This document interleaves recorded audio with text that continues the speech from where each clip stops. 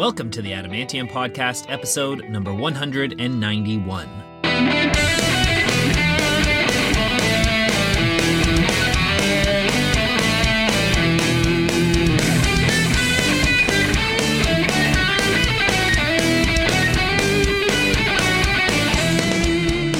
Welcome back, Adamantiumaniacs. I am your host, Adam R. Harrison, and thank you so much for tuning in today. We have got an awesome episode prepared for you today with one of my all-time favorite Canadian artists who is on the podcast for the second time. The one and only Sam Roberts of the Sam Roberts Band is joining us again today. And man, Sam is so cool. I've been a fan of his since I was in high school, and he's just a super laid-back dude. He's a really good hang. Obviously a freaking musical genius. And it was great because the previous time that we met up, we did a quicker interview, and it was at the Bud stage ahead of a show that he was doing. This time we got to meet up at his label's office, so it was a little bit quieter, more chill kind of environment. We had an awesome chat about life and about music, about his current tour and his latest album. The Sam Roberts Band released their 8th studio album last October. It's called The Adventures of Ben Blank. If you're a fan of Sam Roberts like I am, you probably really enjoy this album. The band is also currently on tour across Canada, and they'll have a stop here in Toronto this coming Friday. That's February 9th at History. So go online, get some tickets. I believe there's still tickets available. If you've never seen Sam Roberts before, definitely see him live. I'd be going myself, and I've seen Sam like 5 or 6 times already. But I would be there if I wasn't flying out to Argentina this Friday. And if you're not in Toronto, then check out Sam's website or socials. All his dates are on there. I believe there are only 2 or 3 shows into this tour, so he might be stopping in a town near you.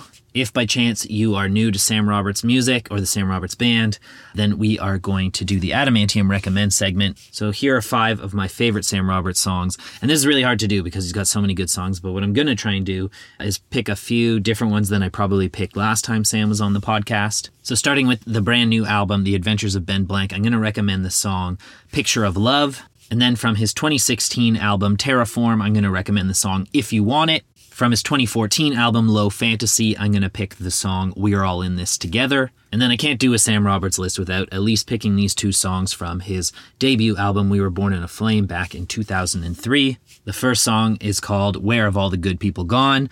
And the second one is called Brother Down. And that's it. But really, listen to Sam's greatest hits or his entire discography, because Sam is such a fabulous artist. He really should be in your collection.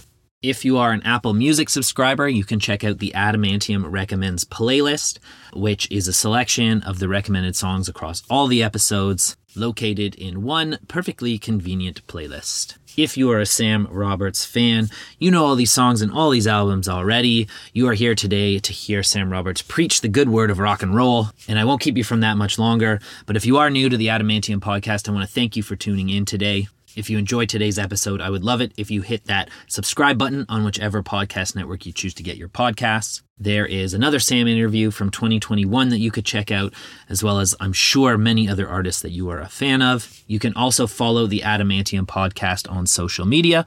We are on Instagram at The Adamantium, on Facebook at The Adamantium Podcast, and on X at Adam R. Harrison. But you can find us just by searching The Adamantium Podcast. And that's all the formalities for today. Like I said, I'm going to be going away to Argentina this Friday. So I'll be on vacation for 2 weeks, in which we'll take a brief pause, and then we'll get right back into season 7 as soon as I get back in the last week of February. But for now, let's enjoy today's interview, in which we've been blessed with Mr. Sam Roberts of the Sam Roberts Band, right here on episode 191 of the Adamantium Podcast. Enjoy this episode, everyone. Have a great couple of weeks. God bless you, and we'll see you back here at the end of the month.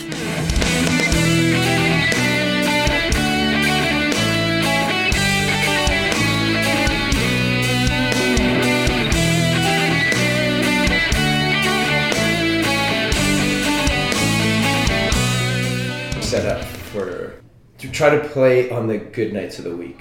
Yeah, which is it's tough in the sense that you do have to go back and forth. It is tough, but it makes a lot of sense. It makes a lot of sense in trying to like entice. It's such an incredibly competitive market out there. Of course, because every band in the world, especially we needed to tour a lot before COVID, but Mm-hmm. post COVID, having that sort of 3.5 year gap, everybody needs to be on the road, basically all the time, just to keep their head above water. But I imagine too, it's tricky even with like with the venues, because the venues only have 52 Saturdays a year, right? So it was a real dance to try to make this one. So you're Kingston next, right? Was it? No, Kitchener. Kitchener. I knew it was a K. Yeah. So. Yeah. Oh, excellent. So how's the tour going? So you're what? Two shows in. 2 shows in. Yeah. It's weird to step out of it too. Of course. Normally you start tour and then you're like day to day, and every you're day, in the mindset. So this is kind of a bit of a departure from what you're used to doing. Getting into it, throwing yourself into it, and then you sort of. Well, it's funny you're mentioning that, because I always wondered if people did take the days of the week really into much consideration, because I know like, so my wife's a dental hygienist, and so she often works late, and so like in the summer or whatever, it's like, well, I can't go to that show, like I'm working till and so it's like, I think the Chili Peppers are here in the summer on like Monday and Wednesday, and she's like, well, can't go to that. And that's very much the reasoning behind it. That you don't end up in Calgary on a Monday night kind of thing. And I think the sort of delicate part of the whole thing, because the reason why you go out and stay out is because it's financially, once it takes a lot to move to actually start something. Yeah. But once you're moving and you have a bit of momentum, it sort of levels out a little bit. Same for you guys though too, because I imagine if you're having like 4 or 5 days rest in between, you kind of lose a little bit of the. Well, that's what I don't. We'll see what happens. So it's more like what our summer touring. It's not like we've never done it before, because of what the summer feels like. Right. Summers we play Thursday, Friday, Saturday, and then we go home. Then you disconnect for a few days, and then by the next Thursday you're back on stage. So we are familiar enough with this sort of. And you've been doing it long enough. Dipping in and out of the thing, but. It's different. We're just we're experimenting a little bit with the format, but cool. I did start rolling already. So we're here with Sam Roberts. Thank you, man, so much for joining me. You're one of my all-time favorite Canadian artists. So this is honestly a pleasure to have you on the show. Thanks. On that same note, so we did one of these episodes once before, and that was in 2021. I want to say. At the Bud stage, right? This show with Chaos, and that was a weird time. I think it was you were lucky enough to be one of like a handful of shows that summer. The Bud stage. Now we're back to like 76 shows in the summer.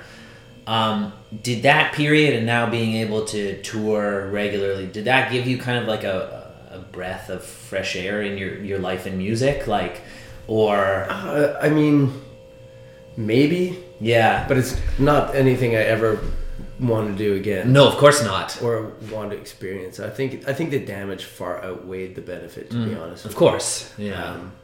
You can't, it happened. We can't undo that. But, if I'm going to give a fair, an honest analysis of it, I think it pushed a lot of bands to the brink, and a lot of bands into a hole that they can't climb out of. So we were lucky enough, you talk about the Bud Stage show, or just the handful of shows that we were able to string together to keep going. Yeah. This is our lives. Even for a place like the Bud Stage or any venue too. Yeah. Is that a stretch? Absolutely. So we haven't even mentioned that, all the crew people who, of course, who, couldn't make ends meet, all the venues that closed down as a result.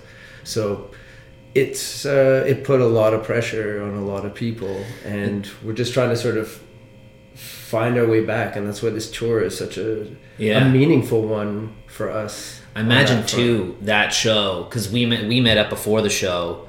I imagine that show too, there was probably tons of like restrictions and tons of things you had to do differently than you normally would have, there were you had to fill out sort of online forms about your health and your vaccination status and all that, and then of course the audience doesn't know how to respond. It was weird. I remember, so these are all things that I guess it's weird now to think of in a historical sense. Car park, the parking lot shows. We did one of those here, OLG or whatever it was. And then we played one in Ottawa. The Ottawa Blues Fest put on a sort of car drive-in version.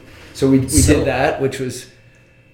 To me, it seems like a weird blip in history. That's like I can't. Yeah, like, again, it's not 2 years ago, but it was like, why did we? I can't believe we did that. Yeah, I don't want to relive. No, of course not. So let's talk about the new album.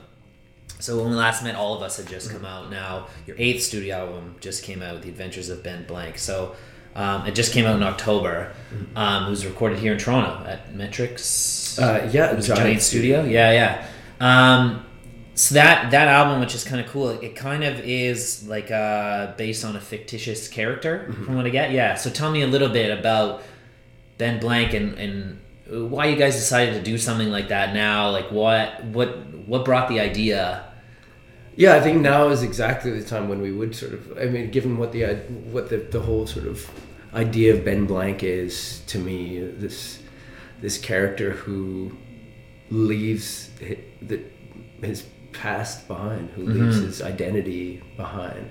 And I'm not saying that it's necessarily a healthy way of living to sort of try to erase who you've been in the past, but just to loosen the grip that it has so that you can look to the future with a more sort of open set of eyes, instead of always being informed by everything that you've done up until that point, and the weight that grows with that as you live longer and as you accumulate experience. It's like, it's like layers of earth, sort of just one on top of the other. It becomes very compressed. It can feel stifling. It can feel hard to move forward. It can be hard to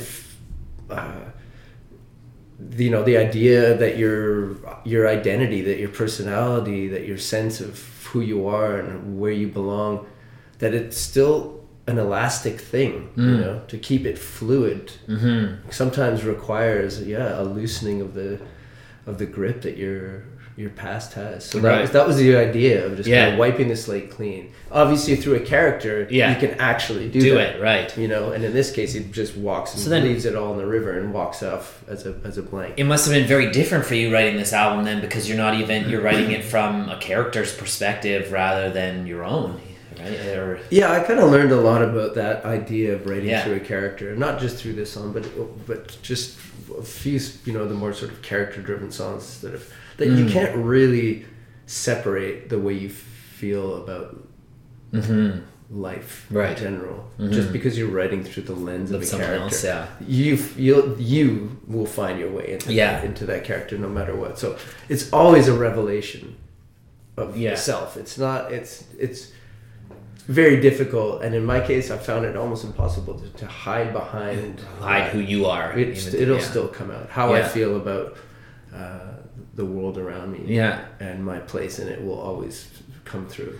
Well, they even say for like writers who are like writing scripts and stuff like that, like if you're a male, it's often harder to write for a female character because you haven't walked in a female shoes, to know. You can write what you think but it's hard to, you haven't lived that life. So as much as you can try and be it, you're not that. I mean, I think you kind of know when you've hit a universal current in a way that we all experience, right? No matter where you come from, who you are, where you've lived, what you've done.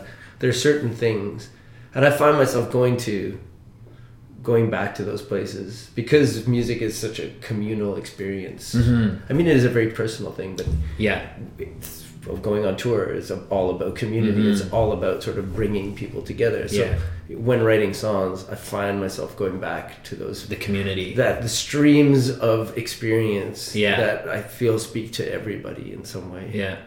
Tell me how the singles like Picture of Love and Afterlife tie into Ben's adventure or his story. I mean, Picture of Love is sort of, as the song suggests, it's a song about love in all of its colors, and love being the central part of the human experience in my mind anyway. You can't write the story of a life without writing about love in some way, but also acknowledging all the sort of the bumps and bruises that exist. Of course. And that's something that's hard to I think we have an urge to whitewash all of that.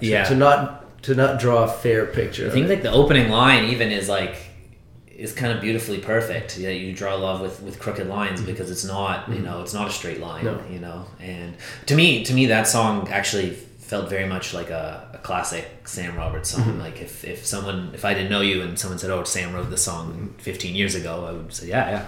Yeah, I mean, I mean, there are parts of that song that I don't think I could have written 15 years ago. Just in terms of where you've been, not accumulating enough life experience. Interesting, yeah. And I feel that's the part of every new record that you have to allow to seep into it. Don't try to revert to some mindset. I can't be that 22-year-old who's out there fighting against the world, which is how you feel when you're 22 a lot. You're trying to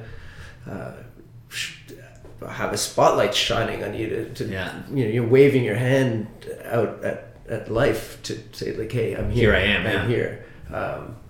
Whereas I've found this sort of retreating into, not into the shadows, but just this natural sort of pulling away from wanting to occupy that space. And your songs are going to be attached to that movement in some way. Yeah, of course. So each, almost, an album's almost a chapter of your life, right? So I mean, I think if you think about, I don't know, Bob Dylan putting out 2 records in a year, the Beatles put a record every single year. Right, yeah. And then you think about how much changed musically and in their lives, even what they looked like, the clothes they wore, but what they represented, what they thought about, what they were embracing. It was incredibly rapid fire change. Whereas we put out a record every 3 years or so. So and that's good. I mean, it's like you say, you feel like you're a different person by the time you come back to even writing songs again. Yeah. Let alone releasing it to the public and going out there and performing so it is a chapter, and it's hopefully a chapter in a long book with a happy ending. Yeah, it's a chapter. Well, that's what we all want, right? And then speaking of afterlife, that when I was reading about that song, it was kind of described as kind of like a finger to the prospect of death. Yeah, so tell me about a little bit that, and again how it maybe applies to this character. Well, I think it is really very much about trying to stay in the present moment, and how difficult that can be, and how you're always being pulled either backwards or far forward into the future, what you want your life to look like, where you think you're going. And afterlife for me is a call to stay fixed here and really live. Again, easier said than done. Yeah. But I think it's a reminder anyway to you put some of your energy into what you do in the moment. I was looking through your Instagram posts yesterday, and there was one where you guys kind of picked out your favorite songs from 2023 and the songs from the album that kind of you had the softest spot for, and the one that you picked was Bad Country, which I found that's one of my favorite songs on the album. So I wanted to know from your perspective why that song was so special to you. I wrote the riff for that song a really long time ago. Okay. We were making Chemical City, so 20 years ago basically. The riff was there. And it just was so persistent, but also defiant. And I say defiant in the sense that it just never revealed itself as a song. I'd play it, a couple of times a year and see if there was some other new development or some other idea that I could attach to it and pull it into something. But it wasn't until this sort of the idea that this character was walking out into, the desert being a perfect, I guess, environment for the idea of that melody too feels almost like and then all of a sudden it became this song about thorns and a sweeping sort of barren landscape. And then once you see that, then all of a sudden this riff, which had refused to become anything else, just kind of, then it opens up to you. And I find it's one of those things about songs that continues to kind of, and I'm not a believer at all, to be honest, in like, you know, a songwriter's an antenna. It's work. Like you work at it. And this song was a lot of work for me to get to the point where I could push it past. There's definitely like a satisfaction to it. Yeah, like, and I think that's why I feel attached to it in some way, because it's stuck with me for such a long time. It's almost like a, you know, my baby moment, you know, now my baby's grown up and here it is living and breathing in this song, which is pretty cool.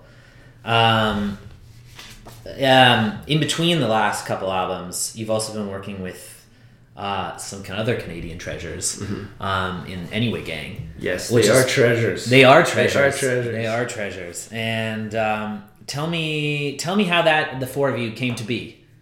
Well, Menno, Versteeg, and toured in Hollerado. Yeah. With us. We played in Hollerado. We toured together. So we became friends over the course of that tour.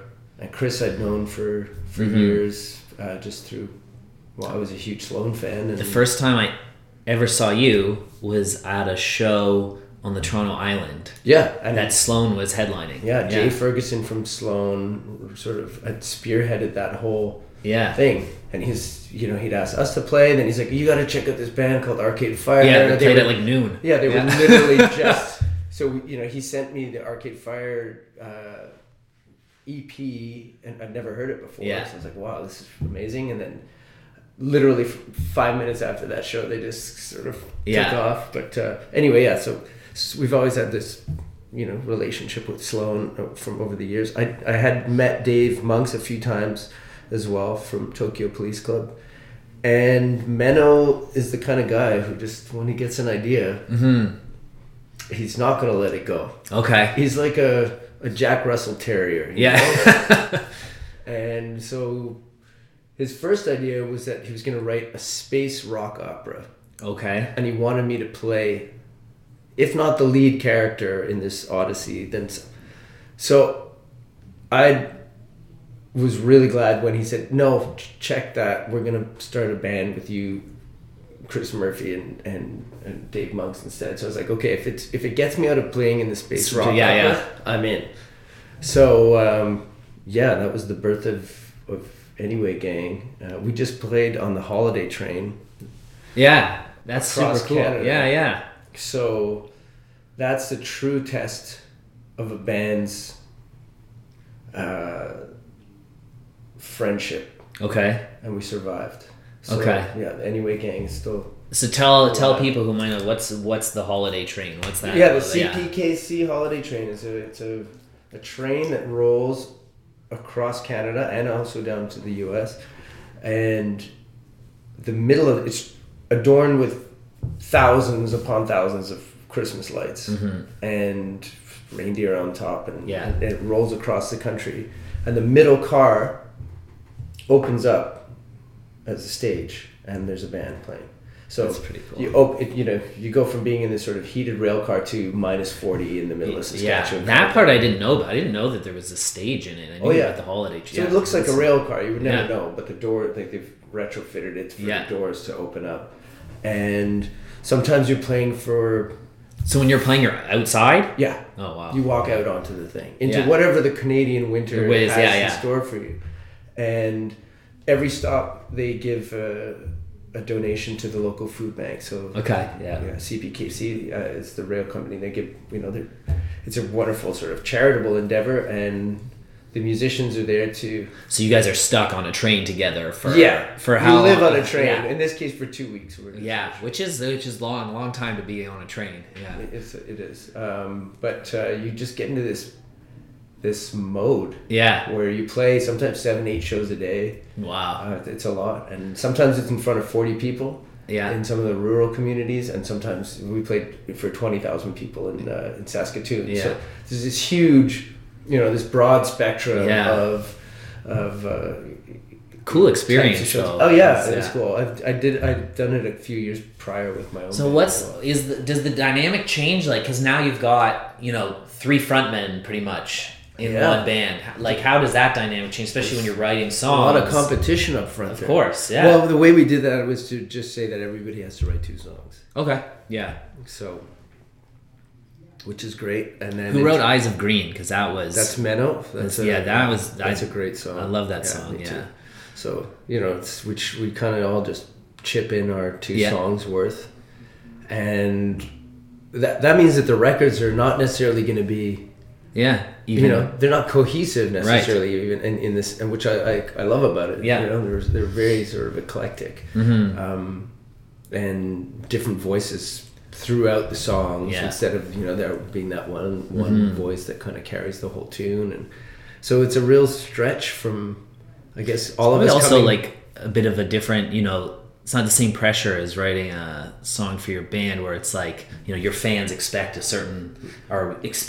hear something. It's like, it's almost like it's like a free... it's freeing. It's freeing, yeah. It's freeing for me, for sure, and also just performing, being on stage and not being responsible for singing every note of every song. Right, yeah. And now I'm just playing, acoustic guitar and chiming in with a few harmonies from time to time, and then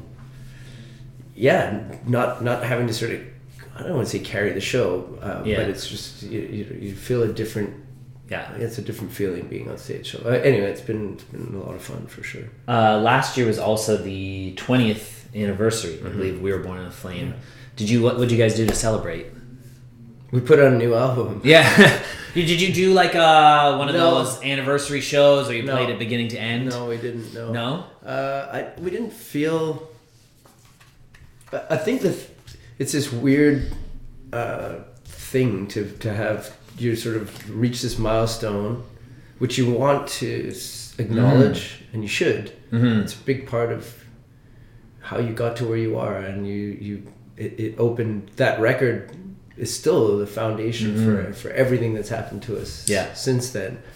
But if you spend too much time dwelling on that, then it's sort of your ability to look forward again. And I think the whole idea of this new record is all about sort of trying to focus on the future instead of looking backwards all the time. Because it's so easy and tempting to spend time in the glory days. Yeah, of course. It's so intoxicating to spend time reliving those early tour days when everything was new and full of mystery and wonder, and there was so much electricity around everything. Yeah.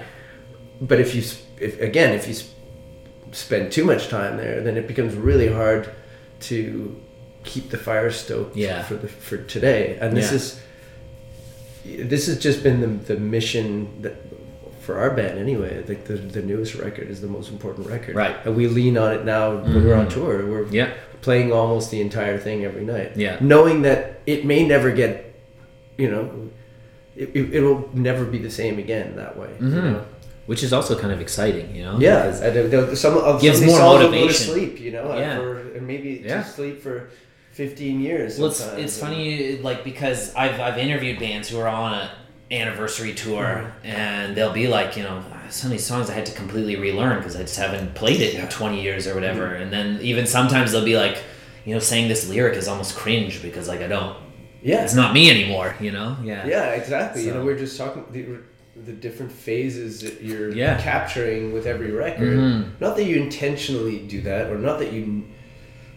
It's not even that you're hyper conscious of the fact that you're in some different phase in your life. Yeah. But when you listen back to it, you say, oh, well, I was clearly a younger person dealing with a very different set of circumstances at that point. Yeah. And, this is when, I had kids and was living a different sort of thing. And now it's more a time of, all right, what's next? Yeah.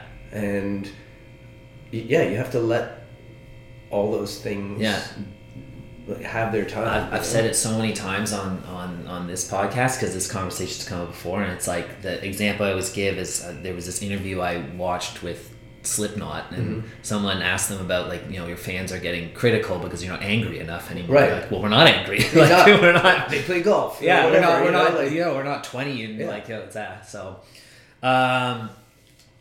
we're. I mean, that being said, We Were Born in the Flame was We Were Born in the Flame was like one of my albums of my youth. Like, came out when I was in grade 12. I was, you know, in high school. Is when you really, I find, is when you really discover your musical direction, and it was an album that led me where I wanted to go with music. So, well, I'm glad that it, you know, that it was a part of your journey. And again, I think without that record, we wouldn't. Well, I probably wouldn't be talking to you today. Yeah, maybe. I know because we had made lots of music before that that had been, you know, threw a lot of paint against the wall, and nothing had stuck until that, you know, until through whatever window of opportunity had opened, we managed to. Yeah. We started this conversation with talking about, you know, the tour and venues. Now, you know, having the successful career that you've had, I'm sure you've played just about every venue across the country. What are some of those venues for you? Because I think, is this your first time at History on It is Friday? first time at History. Pretty much a brand new I can't speak to that, but I've heard nothing but good things. It is a great, I think you're going to like it. And but tell me about some of the venues to you that hold a soft spot, that you're always looking forward to going back to. You know, some of them don't exist anymore, unfortunately. Like the Spectrum in Montreal is my favorite place to see a show, and definitely my favorite to play. The Commodore in Vancouver is, there's just something about that room.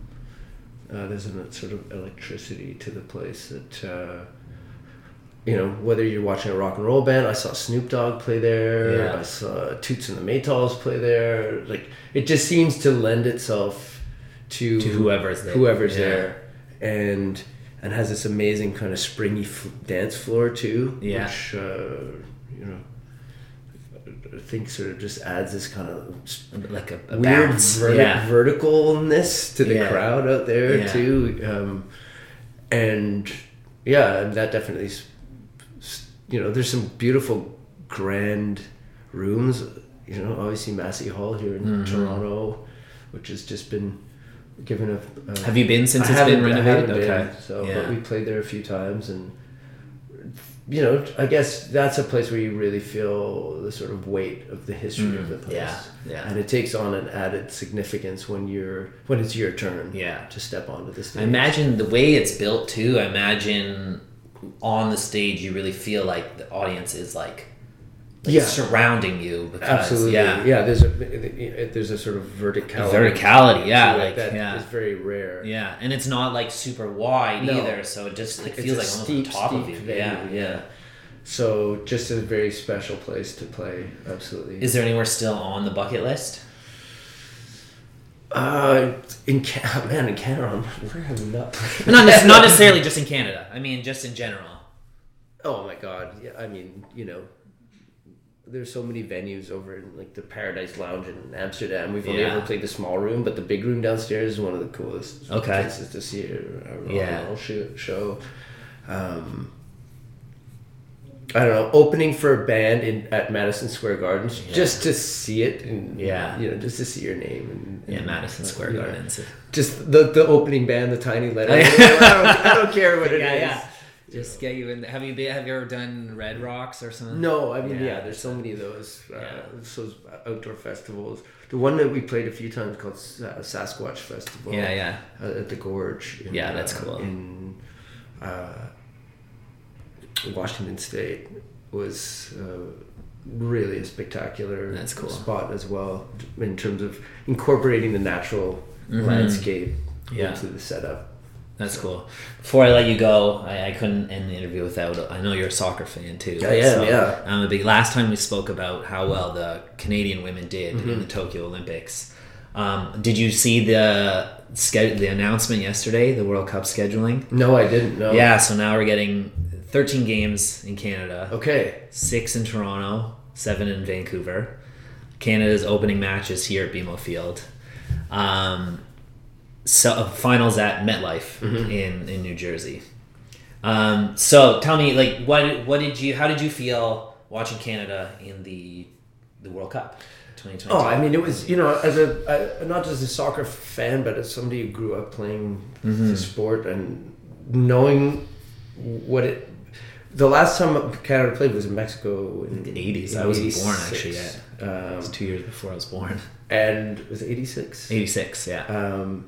I remember watching that on TV, and in those days you couldn't watch soccer. No. It just didn't exist in Canada. You could watch hockey. Yeah. But there was never a soccer game broadcast. Yeah. And when you're growing up playing the sport, everything was an exercise of the imagination. You had to you didn't know what Maradona looked like, and you would only see him at the World Cup kind of thing. So and seeing Canada playing then, and then not seeing them play for... That was 30 years, yeah. Just you kind of recognize the impact that has on a young soccer player. Because it instantly becomes, that's something I can do. Yeah. And that's the kind of motivation, I think, when you're a young athlete. Yeah, or even a musician as well. It's just like, if they can do that, and having that sort of that level of ambition and aspiration sort of become clearer to you because of the fact that there's a national team now that's making waves. A superstar. Now, absolutely, arguably two superstars. Yeah. Buchanan. He just went to Inter Milan. Yeah, so I'm like, okay, there's a. So my son plays a lot of soccer back in Montreal. And to see him and his teammates getting together to watch a game and just celebrating the fact that that's gonna stick with them. Yeah. And I think it's a huge. Again, we've been following the women's soccer lead in this country for such a long time. So I'm glad to see that it's true. It's unfortunate. I think if you just were to read the scorebook, it doesn't really tell the full story. I think we were unfortunate to have literally the hardest group in the World Cup. Absolutely. Yeah. But and again, it's a learning thing. And they said, as they talk about, these players have to get experience, not just at the World Cup on that level. That was a big part of the conversation. It's like more players need to be playing at a high level. I think the biggest thing now is the organization really needs to get behind the team. Yeah, I think they need to get games, they need to get friendlies, because now is like one, the golden age of the team, and two, we're hosting a World Cup in 2 years. And I think the hopefulness comes in the fact that if you see the number of kids playing soccer these days, it's true. Yeah, it's off the charts. You can't get field time anymore. No, it's you like, can't. You as an adult, because I played up until a couple of years ago. We were having to play at like 11 p.m. at night because the youths were had the fields until all the prime hours. But so once that sort of gets into the bloodstream of the country, I think then we'll start to see good things. Yeah, and I think too, having, like you said, back in when we made the first World Cup, you couldn't even watch it. I think now having exposure and being able to see is now, especially with our country being so multicultural. And being able to, my papa's Italian, now I can watch Italy, now brings more interest and more, Yeah, absolutely. Hopefully bright things to come. Yeah. What's the football you like to watch? If you're going to watch football, what do you like to watch the most? I support Liverpool. Okay. So I watch Premier League the most. My son was really a big Barcelona fan. Okay. Messi fan. And so I watched all the Barcelona games as well, and now he's switched allegiance to Arsenal. Oh, really? Yeah. Which is the luxury we have as so Canadians. Yesterday you guys had a... Exactly, that was not... I was going to say, did you guys speak yesterday? I was glad I was out of town for that. Yeah. But, so it's kind of a luxury as Canadians. It's not happening, now with the MLS, I'm glad that we have a team in our backyard that we can throw our support behind. It's a World Cup venue now, CF Montreal now is... Yeah. Have you ever gotten a chance to go to a game over in England? Never in England. No, I've been to. I saw Barcelona though. In Camp Nou, which is cool. Yeah, that was cool. That's awesome. I was super lucky, just like the way things. I got to see Paris Saint-Germain last year. Amazing. And I saw Manchester United at Old Trafford. That's just happened to work out. My cousin was able to get tickets. It stinks because Manchester is not great right now, and they lost to Crystal Palace when I was there. But they won yesterday. But they did. That was a big game actually. And then I'm actually my wife and I are going to Argentina on Friday. Amazing. And I was able to get us Boca Juniors tickets, which I've heard that's going to be top 5 atmosphere. Absolutely. Yeah. So we'll enjoy that. Yeah, that's cool. Sam, thank you so much My again pleasure. for doing this. Thanks. This is great. Thank you. Yeah, I'll do it again. Thanks, Adam.